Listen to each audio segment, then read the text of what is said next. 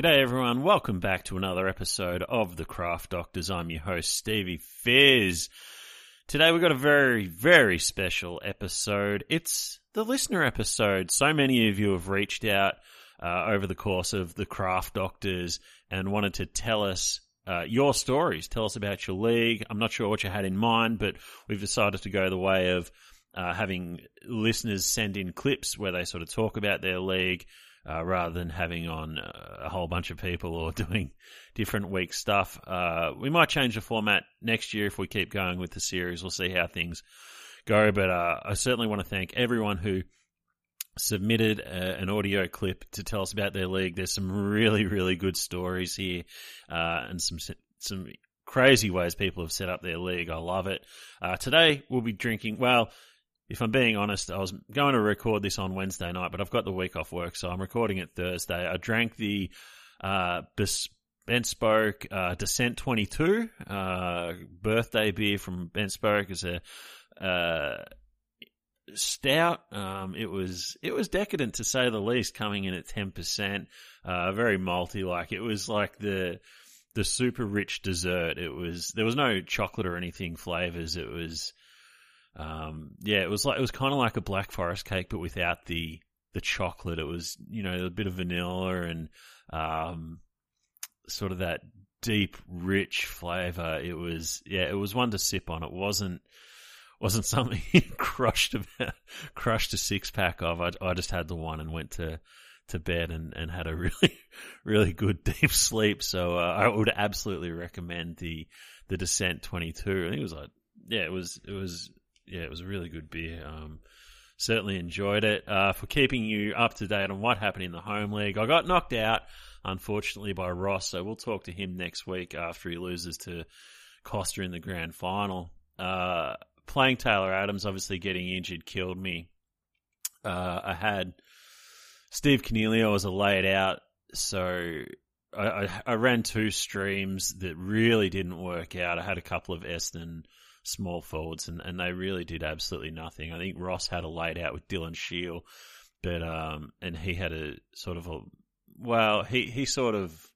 I think he had two laid outs because he had Brandon Ellis, and we sort of got into this weird loophole situation because we don't allow loopholing. I don't really have a problem with it, but the movers and shakers of the league do. So I let him have this emergency that he probably could have replaced or should have, but in the end it didn't really matter. I think it was a pretty solid 100-point win. So yeah, he had two laid outs in the end with Dylan Shield. He had to drop Dylan Shield because he played the loophole early.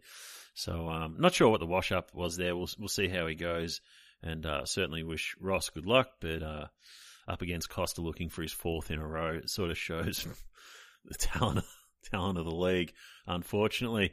But anyway, let's get in to the listeners. We're going to kick it off with our man, Nick, who's been writing our articles all year. He's been doing a great job, especially the last couple. I've really enjoyed them. And he can tell us about his league. Hi, I'm Nick. My team's the Battlers. We started our league in high school in the early 2000s, so it's been running for 18 years now. My team was named Hurdy's Battlers, but the supplement saga caused a minor rebranding. It's not a clever name, but it's been so long now it's just stuck. Our league name's also pretty uncreative. Due to an administrative error, our league was first called Enter League Name, and we've stuck with it. We varied formats a few times over the years. It's currently an 8-team dynasty league with a 5-7-1-5 structure. We've got 8 on the bench and 4 rookies, so it goes pretty deep. We delist and redraft 4 every year, so people get to keep their favourite players year on year and more or less keep their list together and develop a list management strategy, which we really enjoy. 4 teams make finals. We don't have a buy-in, but instead we have a ridiculous trophy that we all chipped in for when we were young graduates with too much disposable income. It cost about $1,500 and consists of an honour board with a wooden podium on top and 3 trophies on top of that. It sits about 75 centimetres high, and our partners absolutely dread the idea of one of us actually winning the thing and having to bring it home. The winner's name gets engraved by the last place getter each year, which has caused some controversy due to some real subpar engraving skills. There's also a Golden Turd trophy for the winner of the bottom 4 finals that the AFL website makes us play. That was due to one year someone complaining and trying to claim that their team that finished 5th was the second best team in the league, so that was the trophy they received from the league instead. The goal of our league tends to be to take as many pot shots at the commissioner as possible, which is me. As a result, I created a league constitution, which is a 20-page document with all our rules and bylaws. So if there's a dispute, people tend to pour through that and find out at the end that the commissioner has veto power anyway. As well as the trophy, the winner also gets a video message of congratulations from a player on their team through Swish or Cameo, which is always good fun.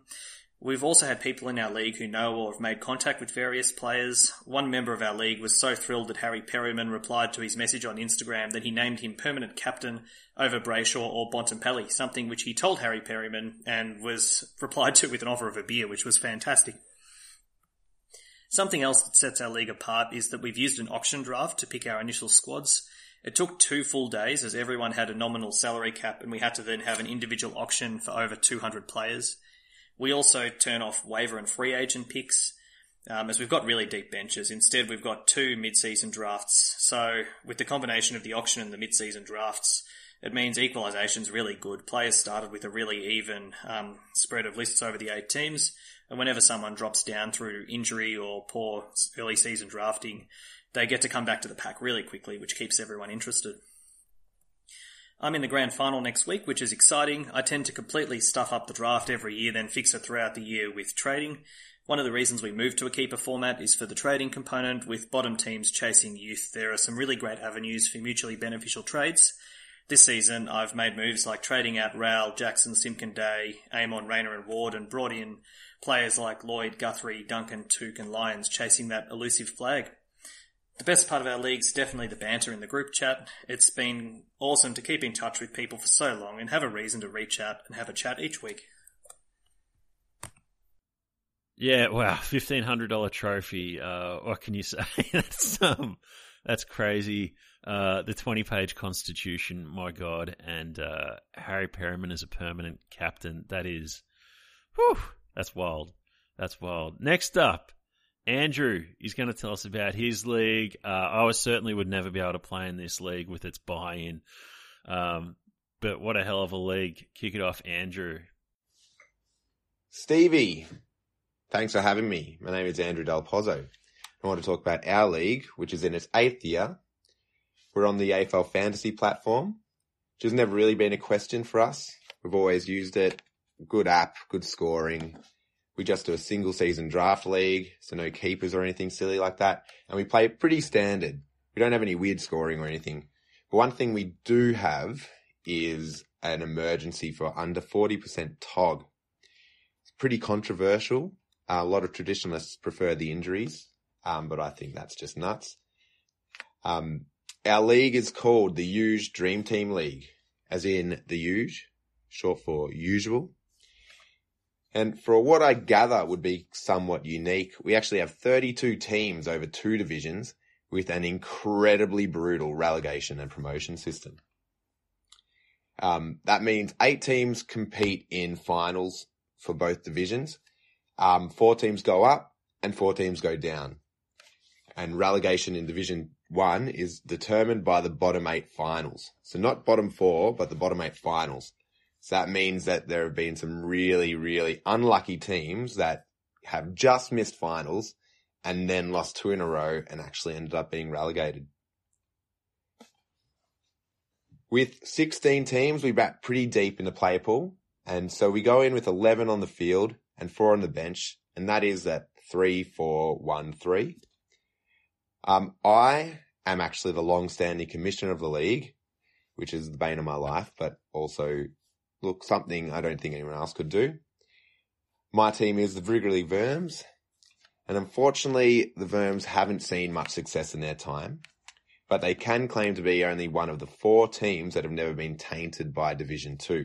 And that's, thankfully, this week we survived a relegation playoff, and we have we'll be in Division 1 again for 2023.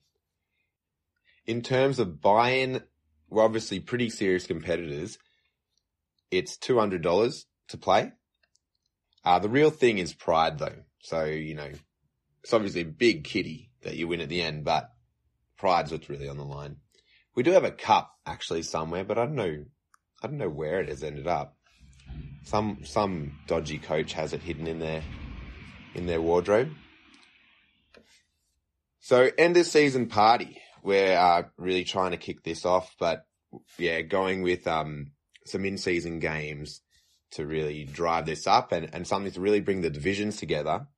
So there are a couple of us who own a cocktail bar in Richmond, and we're throwing there on that final Sunday of the league league.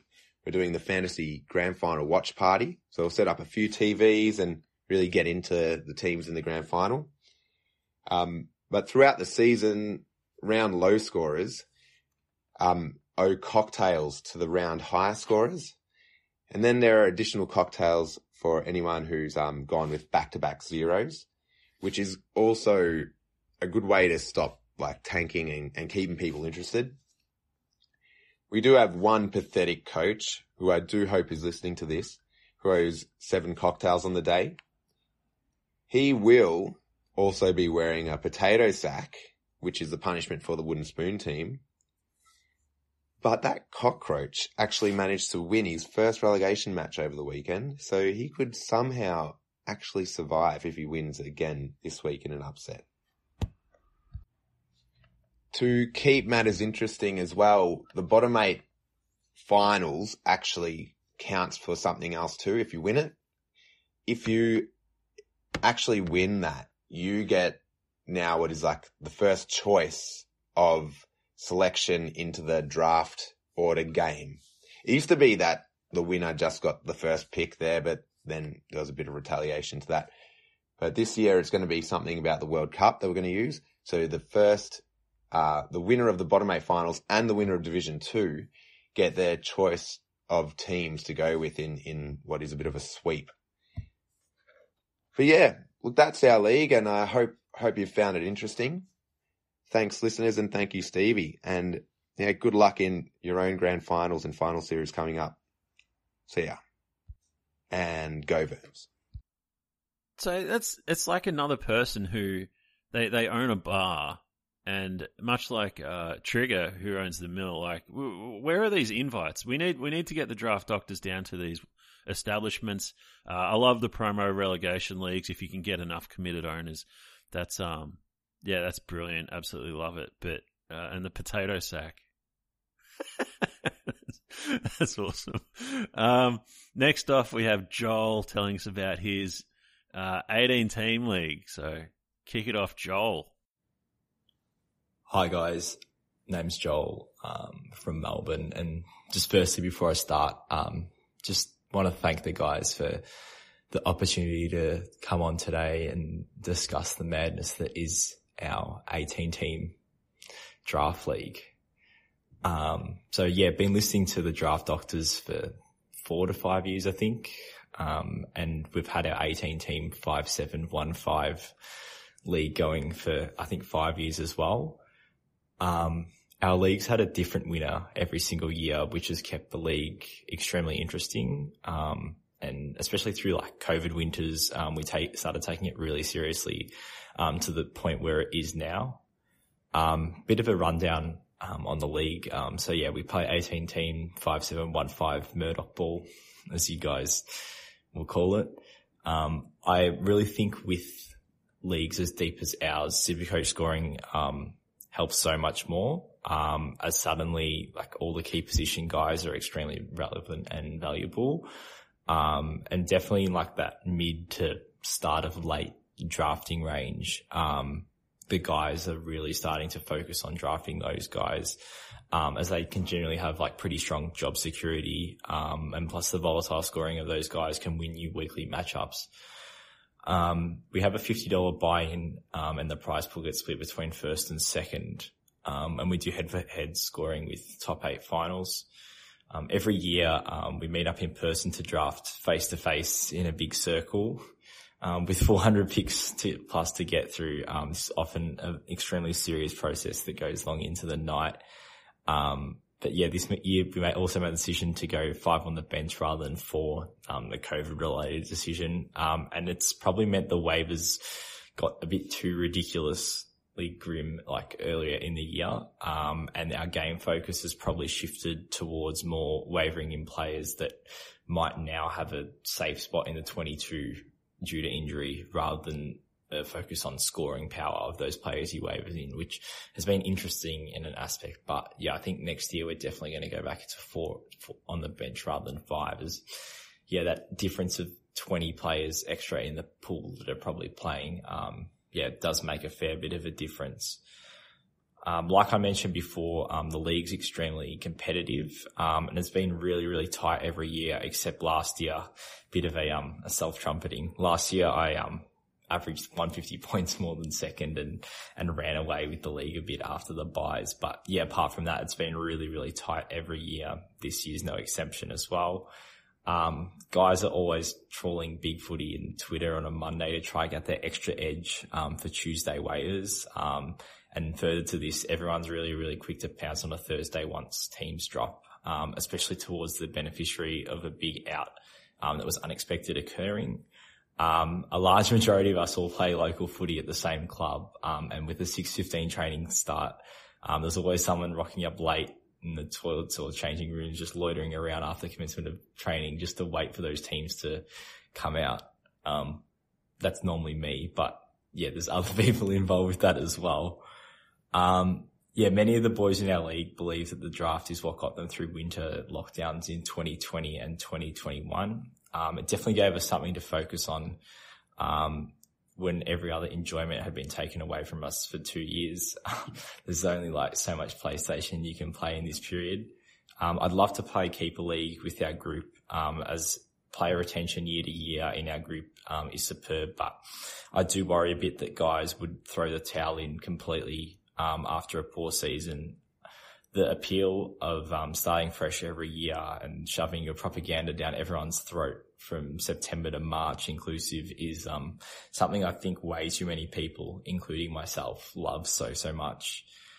Speaking of propaganda, the group chat is that we have for it is ridiculously active. There's days where we can get close to probably 1K messages in there as well. And it's always a nice, safe haven for me to spew Keaton Coleman propaganda, even in August and September 2021. Thanks for the opportunity to talk about the madness that's our league. If anyone has any suggestions on how to get 17 other blokes to put on their big boy plants and play Keeper League, I'm all ears. Thanks, guys. Yeah, the lockdowns were tough. Thank goodness we're away from those days. I guess you sort of had to cling on to whatever you could. It's certainly, doing the ISO drafts, we had a good response on the draft doctors. So, yeah, I mean, thank goodness. But anyway, yeah, the training track, team checking, that's legendary. That's legendary. That's an absolute Magoo's move right there. I don't know. We'll see how you go. Next, the man who's the bane of my existence, Chris. He's going to tell us all about his league. You're an absolute ball breaker, Chris, but thanks for sending this drop in. Hi, my name is Chris, or CK. The listeners probably best know me as that annoying guy that campaigned to get Cam in the intro this season, which was absolutely one of the proudest achievements of my year, getting Cam in the Draft Doctors intro. Hopefully it won't be my proudest achievement of this year. Hopefully my proudest achievement will be winning the flag of my home league. I've been doing fantasy for 15 years. AFL, NFL, Redraft, Classic, Keeper, Dynasty, and I've never won a flag in a league I care about. Of course, I've won one here and there and random leagues you sign up for with a bunch of guys where there's no banter or whatever. But in a league that really matters, a home league like we're talking about here, I've never won it. And this is hopefully the year. And that would then become my proudest achievement for the year and perhaps my lifetime, and beat out the present achievement of the Cam intro success. The league I'm in is called Hotel California. It's called that because you can check out mentally, as some coaches often do, looking at you snakes, but you can never leave because of the jackpot, which I'll discuss in a moment. I should note that that's sort of untrue because we did let one trash coach leave the league by the name of Moose. We let him sell a majority interest of 90% to another coach called Vamsey, who came in, gutted the team completely, made a whole bunch of trades, and set about an aggressive rebuild, which he stands by, will bring him to absolute glory in any moment. His team's ready to blow up. This was 3 years ago, and since joining and doing this, he has won one game. But he lives in eternal optimism. The point of the jackpot is because we are wanting to have it mean something when you win the league financially. And not just win the league, win it dominantly. So we each play $100 a year. $50 combines with everyone to the winner of the season for 500, and the other 500 goes into the jackpot. You get the jackpot when you win 3 flags. Not consecutively, just 3 flags.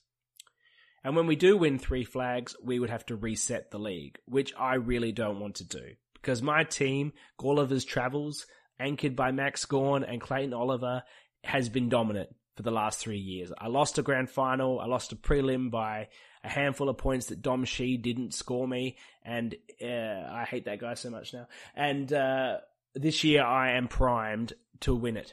I finished top, and we play in what I think is the supreme finals format for fantasy, specifically in the 10-team league, which is a top 5 finals format. For those unfamiliar, it's very, and for those perhaps not living in South Australia like we are, it's reflective of the SANFL finals system, whereby the top team gets a double chance and a bye. Basically only needs to win one game to make the grand final.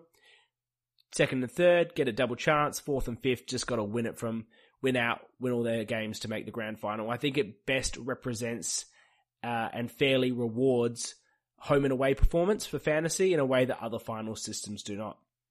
When we started the Jackpot League, we wanted to make sure we had absolute equity in terms of how we acquired players in the initial draft. So for the first 40 players, we did an auction. We were nominally given $100 each, and we were able to bid for players based on the top 40 for that year, as listed in the superior format that we play in Supercoach. We've got a couple of awards. We've got a mounted Hotel California record that we put the name on a wooden block. It's incredibly large and cumbersome and glorious. And we also give out an award for the worst trade of the year. It's called the Plaxico Award, named after former NFL player Plaxico Burgess, who managed to shoot himself in the foot in a nightclub during one off-season, like literally with a gun. So when you make a horrible trade, you're awarded the Plaxico. I then got a little Plaxico figure and mounted it to a wooden block, and then the first winner of the award, Sis, managed to lose it somehow and replaced it with a Moana toy on a wooden block, which I am not pleased with and require him to rectify at some point. League's been going for a couple of years now, and with one guy, Richo's managed to win 2 flags and is still in the hunt this year. We're really hoping that he doesn't win, mainly because we don't want to reset, and also his ego will go through the roof to an unmanageable level. Rounding out the league, we've got some of the usual suspects. We've got Chappie, who comes to the draft looking like he knows what he's doing, and then the league pans out and it's clear that he didn't. We've got the Bud, who's the opposite, comes with his handwritten notes with no clue, and then ends up performing. We've got the Hardlock story, Scooter. I've been in a number of leagues with him over the years, and legitimately he has lost 10 grand finals without ever winning a flag. We've got Kurt. He's softly spoken. He's won a flag, but he's been unable to capitalize for the jackpot because trading with him is like drawing blood from a stone. He would literally sell you his child before he would sell you one of his players. And then we've got the commissioner, all important in one of these leagues. Hodson does an incredible job wrangling this league, these egos, stirring the pot, making the decisions, and keeping the group chat spicy. And when it comes down to it, a fantasy league, in my opinion, lives or dies about how good its group chat is. All right, thanks, Chris. The Cam intro, Dos did a great job with it. That's all I can say. But it's a thing. Fine, we got there. Anyway, the penultimate man to tell us about his league. Odin from the Third Year Breakout. I love this league setup, so Odin, tell us all about it. Hi, my name's Odin, coach of Delisted and commish of the Third Year Breakout League. It's a 10-team league that runs a 5-6-1-5 field and has a squad size of 40 with captains on and waivers off. There's a 3-week, 6-team final structure and we're in our second year currently. Between seasons, you can keep up to 30 players. However, this league is not a pure keeper league. It runs only for 3 seasons. There was a $150 buy-in at the beginning of Season 1 that buys each coach in for all 3 seasons, and the league prizes scale to encourage winning in later seasons. So, for example, the Season 1 winner only got their $150 back, and the Season 3 winner will be in for a $600 prize, with a bunch of other prizes for minor premiers, the second-year winner, all sorts of bits and pieces. But yeah, encouraging that keeper aspect of planning for a couple years in the future, but still needing to be vaguely relevant now. Our first year winner, the Tigers, seems to have figured this league out very quickly and looks likely to win the second year also. This may be on the back of maybe the most woeful trade in the league's history. In very, very early in the first year, he managed to get Steele off one of our less experienced coaches, for Parfitt and Scholl, so really putting him in a strong spot early. I myself came second last year, which was, a bit shit, but I've rebounded to 4th place this year, and I'm in a very, very 4th place team. Realistically, we've had some solid highlights, lots of videos on the Facebook page, including the initial draft order game where I attempted to race some paper boats and they all just sunk. And then the coaches changed in the league anyway, so that video and the whole process was null and void anyway. But anyway, if the idea of a keeper league with an end date appeals to you, I'm pretty likely to set another one of these up because it's been loads of fun. So hit me up on Twitter @Skillbreakers and have a good one.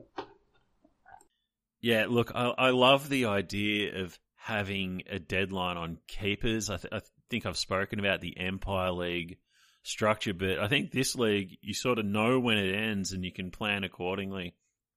I think that's absolutely brilliant. So many things could go right, so many things could go wrong. $150 for 3 years, I don't know. I like it. Don't know about the Steele for Parfitt and Scholl trades. That's it didn't work out. And last, listeners, check this out. He's got a bit of a story to tell. It's a hell of a history lesson.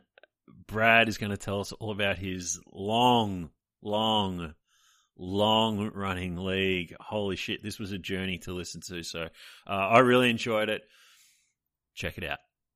Hey Steve, it's Brad Johnson here, coach of the BJs from the Wet Dreamers comp that has been running since 1997. So I thought I'd have a chat mostly about what it was like trying to run a draft comp without any sort of platform. The only choice we had was to use the newspaper comps that were run back in the day. And some of your listeners would remember this, but they were as like ancient compared to now. So they had a entry form they'd release at the start of the year. It would be a page at the start of the sports section, which listed most of the players and a points value assigned to each of them. They had all the usual positions. They also had full backs and full forwards. And you would pick your squad. You'd have a certain salary cap to spend, and you'd write it down on the side of the entry form, cut it off, mail it in, and away you went. So it was very different times to now. The point system, I can't remember. I think it was pretty similar to now. It would have been very similar, but I don't know exactly what it was. Don't remember if tackles were included. But you wouldn't know what your players had scored unless you get some rough idea from the radio maybe if they mentioned the stats. But the soonest you really knew is when the next day, the newspaper, you'd get the stats section. You'd look at your players. You could calculate what you thought they might have scored. And that was as quickly as you could get it, really. And then the actual results of what your players score wouldn't be released till Tuesday or Wednesday after, so you had to wait. And they tell you I've got some old cutouts here. I'm a bit of a hoarder, so I've kept some of this stuff, which I haven't looked at in years, but they publish the top 100 scorers each week and for the year as well. So you get your name in the paper that way. But if you're outside that top 100, you had no idea where you're ranked. But I just noticed you could ring a rankings line on 1-800-366-098. They charge you $1.45 a minute, so you could ring up and pay your money to find out you ranked 47,000th, which is, I thought was pretty funny. And if you weren't happy with that, you could ring the helpline, which has its own number, and that also charges $1.45 a minute. I don't know who's on the helpline is in the end of that, but I thought that was pretty alien compared to what we got these days. And that was, I think, one of the main differences, obviously, being pre-internet. I mean, there was internet then, but only nerds used it from my memory back in the late 90s, as far as I was concerned back then. But just the lack of info. Like today we've got everything we need at our fingertips. But back then, if someone debuted, you wouldn't know who they were. You wouldn't know if they'd been playing well in the twos or what. There's very little information out there. So there was a benefit to that, though, because you could have some guys you sort of knew about through however means you could, and then they'd be sort of not many others would know about it, so you could be sort of secret players, whereas everyone's known now. But anyway, we tried to my brother and his mates came up with the idea of doing a draft comp based on this. So we got 8 coaches together and set up a fixture and had a draft night. And yeah, we all selected teams back in 1997. I've still got the original team list here. So the first 3 players taken were Wayne Carey, James Hird, and Tony Lockett. So there's some big, juicy names there. The guy who won the flag, he had Carey, and he also had Steins and Robert Harvey, Koutafidis, some kick-ass players. Jimmy Steins was good. Couldn't kick for shit, but didn't matter in Dream Team. He'd rack up the marks and the hit-outs. So he was always a good get back then. Some other blokes drafted were Gary Ablett Sr., Sticks Kernahan, Jason Tunstall. So this is some awesome late 90s names here. Shane Crawford. Good times. I came across the top 20 scorers of the year 2000, and the scoring system must have been pretty funky because it's very low. So I don't know what was going on there, but some of the top blokes, the top scorer for that year was Jeff White from Melbourne, the ruckman. Stephen King was second, another ruck, and Nathan Buckley was third. He was awesome, Buckley. And Paul Salmon fourth. He was great. He, when he moved and became a ruckman at Hawthorn, he was a machine. So, that's what would happen in the drafts. You'd get a couple of rucks would go early in those early years, and then there'd be a ruck run really early, like late first round, early second. Everyone would just be pulling over themselves to get their ruckman.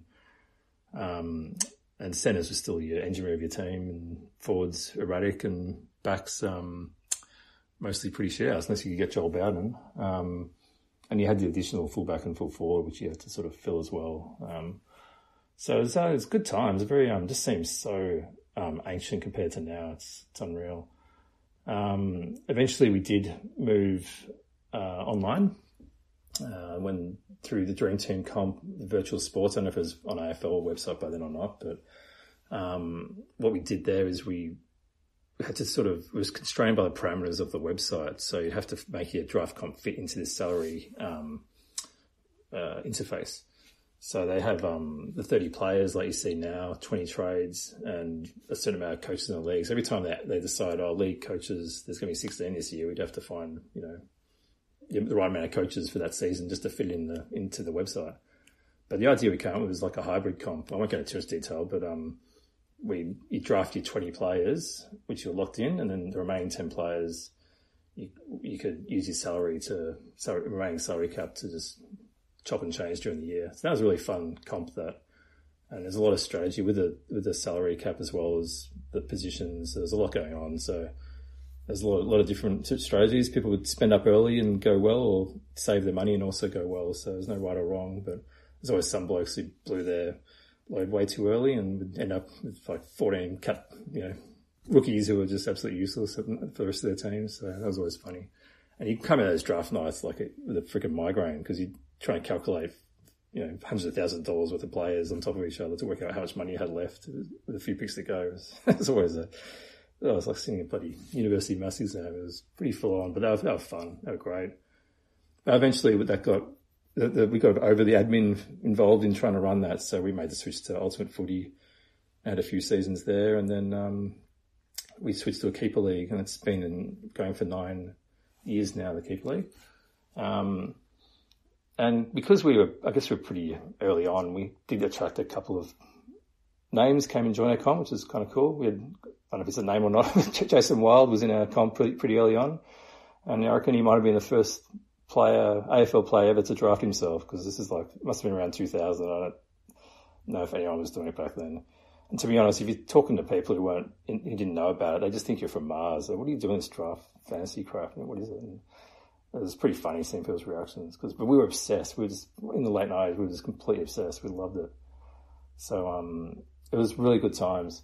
We also had, David Schwartz joined our comp for quite a few years, and he was great value, and he brought in some of his other guys. We set up the drafts at the SEM boardroom, and Terry Wallace joined for a couple of years as well, and he was, he's a good guy, and he knew more about, he knows about the origins of how Dream Team originally came to Australia. I had a really good chat to him once about that. So if ever you cross paths with Terry Wallace, just, ask him about how it all started in Australia, because, be no surprise, but it was inspired by what was going on in America, because, they were always up and running. They're always 10 years ahead of us, aren't they, with fantasy sports? So I was inspired from then. Just run through a few other things you wanted me to cover. The league size we've got now is 10 coaches. We run, our keeper league, there's nothing too unique about it. It's very big. We have 47 players on our squad, and we keep as many as 40 if you want. So we try to make it pretty similar to AFL. We have a Final 5 system. It's not similar to AFL, but it's Final 5. We've been running, like I said, since 97. I think it's about $120 to get in. And I'm going pretty well this year. I'm playing off for the granny this week, so hopefully I make it. It's a second semi-final. So, and I think looking ahead, because we had to be pretty innovative in the early days. We don't have to now. It's all very comfortable and easy, but I think I suspect we may end up on the AFL platform eventually, because they're actually trying to improve their draft interface, whereas Ultimate Footy just don't try to improve it at all. It's a great model and it works. It's awesome, but I do suspect that eventually we'll move to AFL once they can fit our needs. So yeah, that's all I wanted to chat about, and hope that was interesting. Cheers, boys. Bye. Yeah, thanks for that, Brad. And good luck in your granny. Hopefully things go your way. And just a massive thanks to all the guys for taking the time to submit their stories and tell us all about their leagues. There's some just wild stuff. Hopefully you listeners, maybe there's something in there you loved and you want to apply it to your league. I certainly find it really, really interesting how creative coaches get, especially, Brad and the boys having to do it off the hotlines, the newspapers and stuff back in the day. I can't even fathom. But maybe we should have charged you guys $1.45 to submit these. I don't know. That would have been a good idea. But that's not how you stay the poorest man in fantasy football. But again, thanks to everyone for submitting. The Descent 22, I'd recommend it. It's great nightcap beer. And thanks for you listeners for sticking with the Craft Doctors. It's been a hell of a lot of fun. I've loved talking to all these people. It's hearing their stories and where they've come from and what they think's important. And really the overarching theme is just community and friendship. And I think that's so true in fantasy football. It just helps us all connect and stay in touch. And it's such a good community for that sort of thing. So once again, thanks for tuning in. We'll see you next week. It'll be the last show of the series, I think, unless one of the boys wants to do something bonusy the week after, and we'll recap the home league grand final and maybe talk a little bit about next year. I'm not sure. I want to mix up the way we do draft order. I'm getting the wrestling's amazing, but we need to start pushing back against this Costa guy. He's like that Megamind. He's just a supervillain at this point. So, all right, we'll see you next time.